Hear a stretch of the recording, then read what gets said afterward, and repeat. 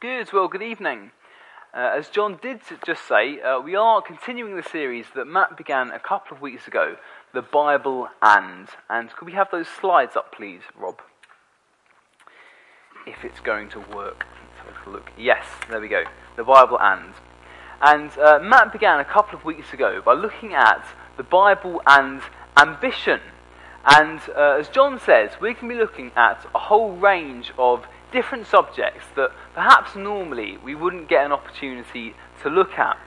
So coming up over the next few weeks, we're going to be thinking about the Bible and emotions, the Bible and money, the Bible and science, the Bible and war, and other subjects as well. So this is a really varied series for the summer, which I think is quite lovely. And today, as John has just said, we can be looking at a subject that I don't think often we associate with church or the Bible. And that is recreation or fun. What does the Bible have to say about recreation? And at times, I think not only do we disassociate church or the Bible from recreation, but I think we can act at times as if the Bible is somehow against fun or recreation. I think sometimes we act as if the church should be an organisation that is actively fighting against fun and recreation. But I don't quite think that's what the Bible teaches. So we're going to have a look today at what the Bible has to say about recreation. I want to show you a video as we start. And this is a video that I first saw, I think it was on camp last year. So some of you guys might have seen this. And it's produced by a band called Rend Collective about one of their album releases, The Art of Celebration. And we're going to sing that song, The Art of Celebration. We learned it a couple of weeks ago, just after this talk. And what they're trying to do is to say that actually recreation should be really important to us as the church. But there's a line in what they say which I think is really important. They say, we've realised that seriousness is not a fruit of the Spirit, but joy is. And although seriousness may not be a fruit of the Spirit, it is true that our faith is a serious faith. Our faith is incredibly important. But I think at times we misunderstand serious as to mean dry, boring, and irrelevant. And what Rend Collective want to say is that because our faith is a serious faith, it impacts the whole of life and should bring joy to the whole of life. So watch this video, it's about 7 minutes, and then we will continue.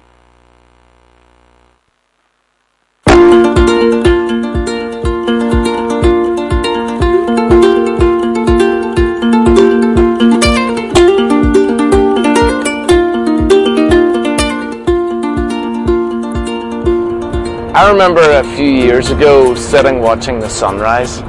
It was a typical misty Irish morning and there was a magical stillness in the air. Something happened that day that I didn't see coming. You see, I've grown up in church. I've been surrounded by the fact that Jesus loves me since I was born. But that day, something new flooded my soul. My eyes were opened and I was totally overwhelmed by the reality of God. That I was not alone, lost in life, that I was not condemned, but that I was free. And I don't know what happened, but this uncontrollable urge took over me. I jumped to my feet and started sprinting through the fields like a wild man, laughing and crying with pure joy. That was my first taste of the art of celebration.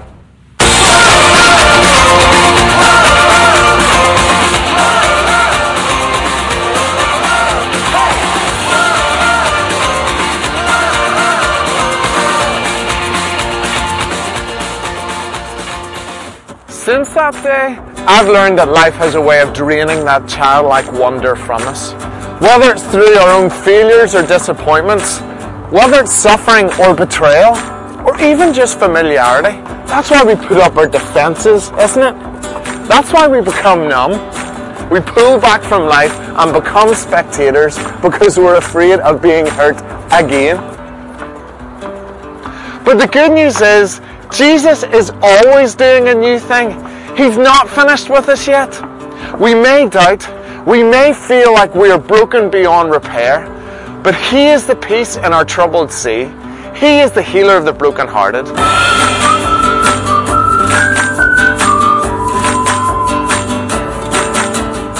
Recently, we made a theological breakthrough as a community, and it has changed everything about our approach. We realised that seriousness is not a fruit of the Spirit, but joy is.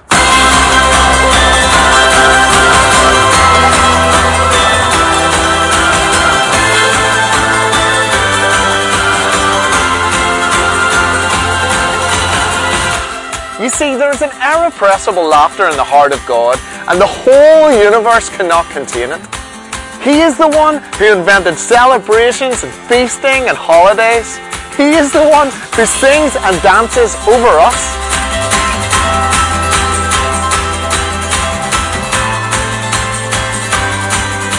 When He suffered the cross, He did it for the joy set before Him. And that joy was knowing that you and I would be fully free, no longer captive to our sin. Yes, the whole human story is described in terms of a celebration, the marriage of Christ to His bride, the church. Our God is the ultimate artist of celebration, the inventor of the party, and the healer of the broken.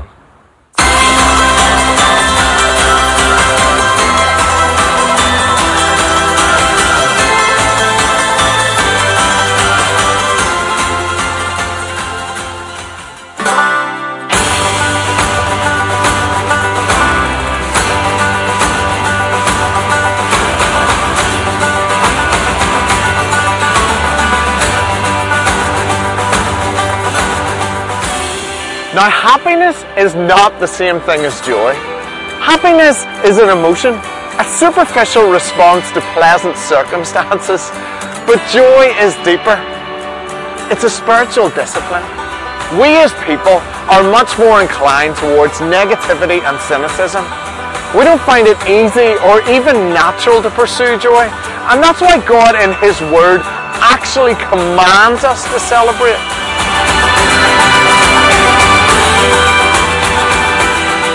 We must wrestle for our blessing. We must fight for our joy.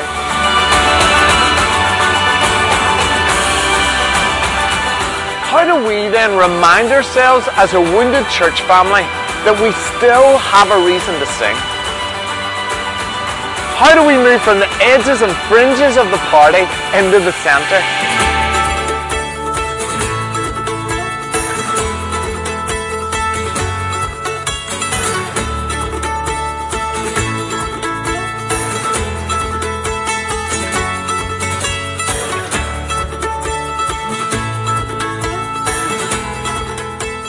Well, the Bible says, taste and see that the Lord is good. And to do that, we have to once again open up our hearts to wonder and beauty. I'm not saying to be fake or put on a false smile, but rather to always find a reason to rejoice, even if we are in the darkest circumstances.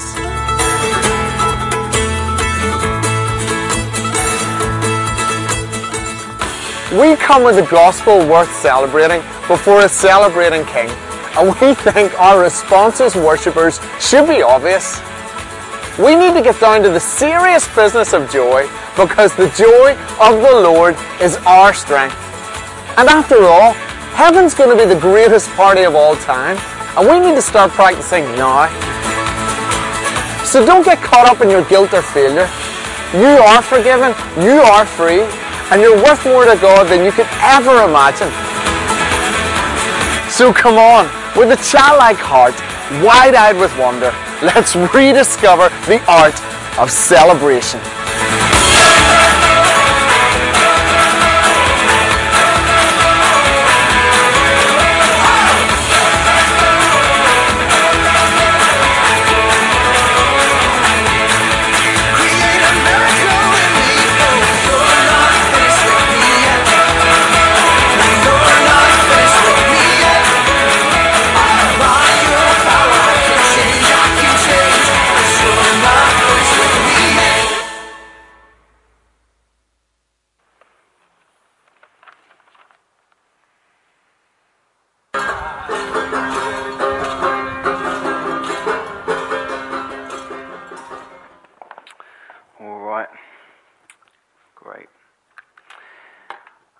I really like that clip. I think that's great.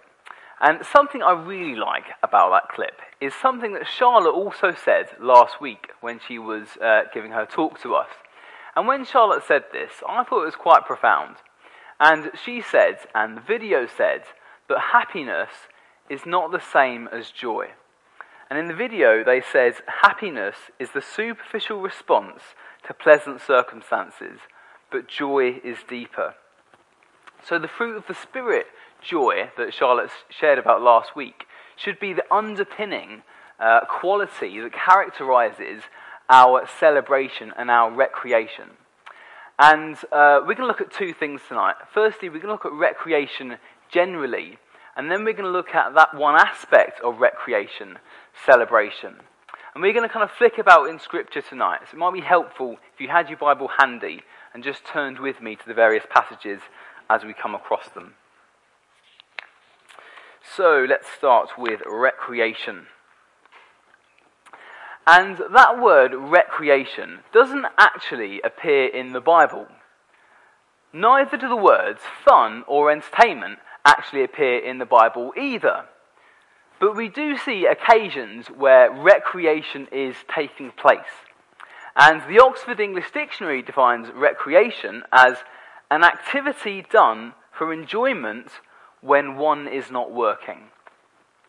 And the word recreation comes from a Latin word meaning recreation or renewal or to create again. And when we think about recreation in terms of recreation or renewal, we can immediately see the biblical picture behind the word recreation. Ever since the fall, back in Genesis, God has continually been bringing his people on a journey of recreation and renewal. Ultimately, in the person of Jesus, God brings every one of us back into relationship with the Father so that we can truly experience life to the full, so we can really experience what life and joy is all about. Jesus says that every human being needs to be born again. And when we think about recreation and being born again, I often think about new Christians and something that I've heard them say many times, and maybe you've heard it as well. Many times someone has come to faith, they've said to me, it's as if I can see in HD, as if life has suddenly become more vibrant. And as we invite Jesus into our hearts, it's as if relationships suddenly seem more fulfilling, suddenly become deeper. Joyful experiences in life can take on a new level of joy. And it's because the one who gives joy, the one who is life, now lives inside of us. And he helps us to see life from God's perspective. So if recreation is about recreation or renewal, then I think as Christians, with the Holy Spirit, the giver of joy, living inside us, we should be the most joyful in our recreation than anyone, because the giver of joy lives inside us. And last Sunday morning, we started another new sermon series for our summer, for the mornings, called Living the Jesus Lifestyle. And I spoke about taking time out. And we looked at when Jesus rested and what Jesus did when he rested. And we looked at the fact that Jesus has built into his life this rhythm of activism and retreat. And Jesus lived an incredibly busy life in ministry. Jesus' schedule was full. And yet Jesus knew that he needed this rhythm of activism and retreat if he was going to be sustained in life. Time with others, time with God, and time doing and working as well. And Jesus had these 12 disciples, 12 apostles, who, through them, the message of Jesus, the message of new life in Jesus, began to spread throughout the whole world. But these 12 apostles were also Jesus' friends. And not only for Jesus' sake, not only for the disciples' sake, but for both of them, they needed to spend time out with each other. And we're going to turn to Mark chapter 6 now, so you might want to turn to that. Mark 6. And up to this point in the Gospel of Mark, Jesus and his disciples have been very busy bees. If we skip back 2 chapters to Mark chapter 4, Jesus has taught crowds of people about the kingdom. In Mark 5, Jesus casts a load of demons out of a man who is oppressed, and then goes on to heal a woman who's been suffering from bleeding for 12 years. Jesus then raises a girl from the dead. And then at the beginning of Mark chapter 6, it says that Jesus went from village to village. In verse 6, he went from village to village teaching, and then sends out his 12 disciples to do the same. In verse 12 of chapter 6, Mark says, "The disciples went out and preached that people should repent. They drove out many demons and anointed many sick people with oil and healed them." So Jesus and his disciples, up to this point, have been busy. And I can imagine that as Jesus' disciples return, they're going to be excited, but they're going to be tired as well. And in verse 30, the passage says that they gathered round Jesus and reported to him all they had done and taught. Verse 31 continues, "Because so many people were coming and going, they didn't even have a chance to rest. And Jesus said to them, 'Come with me by yourselves to a quiet place and get some rest.'" And I'm sure that as the disciples heard Jesus say those words would have just sounded like bliss. They've had a great time. They've seen God do some amazing things, but now they're tired. And they just want some flop time with Jesus. Just some time off. Just some R&R. And for both Jesus and his disciples, this one-to-one time, this quality time, was time for recreation or recreation and renewal. And the Father gave Jesus these 12 apostles, yes, so that the message of the kingdom would begin to spread, but also because the Father knew that Jesus had a very human need for relationships, to invest in relationships. And we have that same need.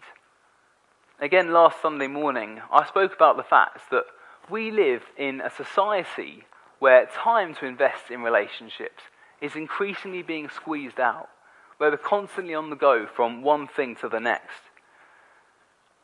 But God's plan for recreation and renewal is to do with each other. It's to do with us as the church. It's to do with the people that God has placed around us. And so for you, who are those people? Who are those people that God has put around you who just give you life? Just give you energy. People you just love to be around. It's so easy to allow the busyness of life to stop us from investing in those relationships. But part of God's plan for our recreation is that we would receive life from those people around about us. Jesus needs to carve out time to invest in those relationships. And we need to carve out that time as well. I do believe that this does raise an important question for us, not only in the UK, but here in Aldridge as well. There are many people who live alone and who never get the opportunity to have these sorts of conversations. And as the church, as Aldridge Parish Church, we try and reach out to those people.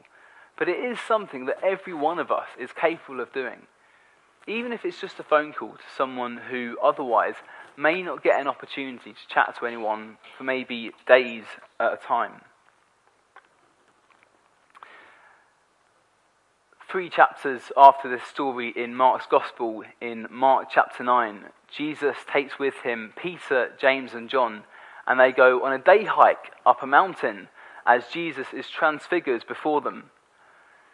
At the end of Mark's Gospel, in Mark chapter 14, Jesus has his last meal on earth, and he spends it with his best friends, before he is then betrayed, condemned to death, and then crucified. But Jesus knew that he needed to invest time in those people who gave him life. We need to do the same. Recreation is about recreation. So it's okay if you want to go to Costa and have a drink with a friend. It's okay if you want to go to the Avian and have a burger with a friend. Hallelujah. It's okay if you want to go for a walk with a friend round Sutton Park. We need to spend these times investing in relationships. And recreation is important because it accompanies periods of doing and work. And in Ecclesiastes chapter 8 verse 15, Solomon says, "I commend the enjoyment of life, because nothing is better for a man under the sun than to eat and drink and be glad. Then joy will accompany him in his work all the days of the life God has given him under the sun." So there's a direct relation here between the joy we find in recreation and the joy we can find in work as well. And just as there's a direct relation between recreation, or the joy in recreation, and the joy in work, so we have those less often, but perhaps longer periods of recreation as well, where God restores us in different ways. And celebration is all about taking joy, choosing to take joy in either our own or someone else's achievement or success. I'm guessing some of you have had time celebrating the fact that you finished your exams, maybe graduating uni. Maybe some of you, and I'm sure many of you, were here yesterday celebrating the wedding of the now new Mr. and Mrs. Matt and Beth Bryant. Woo woo, hallelujah, that's good. And we were there celebrating the fact that they were committing themselves to each other in the presence of God for the whole of their lives. And they are things to celebrate. And just as that video said, there are times in Scripture when God commands his people to celebrate. In the book of Deuteronomy, in chapter 16, there's a feast called the Feast of Tabernacles. And it was an annual festival after the harvest each year. And God commanded their people to put up makeshift tents, and they would sleep in these tents for 7 days. This was part of the festival. Sounds to me like an early version of New Wine or AYF Camp. In the Gospels, Jesus also loved parties. In Matthew 11, verses 18 to 19, Jesus says, "For John the Baptist, came neither eating nor drinking, and they say, he has a demon.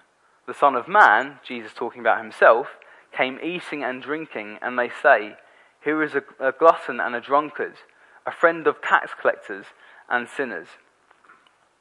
And clearly, Jesus would not have gone and got absolutely smashed. But Jesus would have enjoyed a party. And we see other occasions in the Gospels where Jesus spends time, often with those who are less than acceptable as far as society was concerned, eating with them. We heard about that this morning in John's talk. But Jesus loved to party. And we see the greatest party at the end of Scripture. As John looks forwards to Jesus' return in the book of Revelation, he has this amazing vision.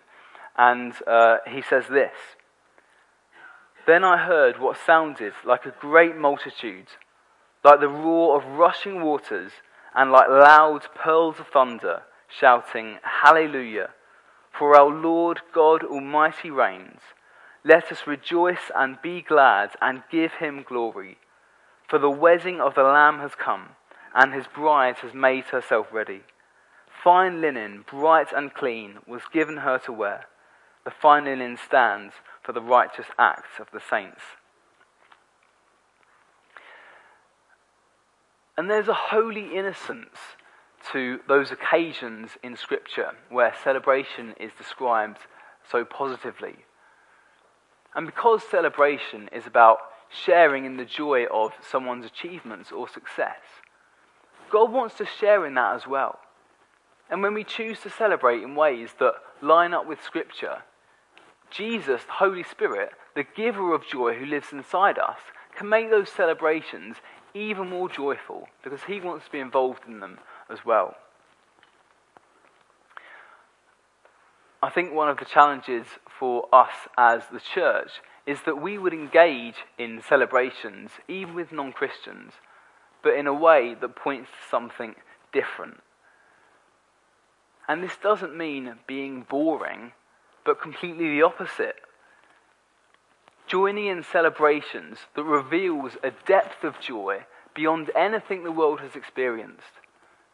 Joining in celebrations in a way that reveals the joy of the Lord, rather than often the broken or the corrupt or the unhealthy forms of joy that we do see around us. So going for drinks with a colleague who's leaving work or something is a great thing to do, and just choosing to stick to our limits. It's great that we can show a form of joy that points to something different. Our verse for the year, last year, was Colossians 3, verse 17. Can anyone remember what that was? Colossians 3, verse 17, without looking it up? Anyone? Whatever you do, whether in word or deed, anywhere else? Do it in the name of the Lord Jesus, giving thanks to him through God the Father. Great. Well, at least one person knows that. That's good to hear. And maybe a good question to ask as we engage in our relaxing or celebrating is, does my relaxing or celebrating honour Jesus, or does it discredit Jesus? If it doesn't honour him, and if it certainly is discrediting him, then maybe we ought to think about how healthy that form of celebration may or may not be. But as the church, we need to be the number one advocates for recreation and celebration. Recreation is all about the recreation, about receiving new life. Celebration is sharing in the joy of others. God wants to be involved in that as well. For those of us who are followers of Jesus, we have the greatest party to look forward to at the end of time. Should we pray together, guys?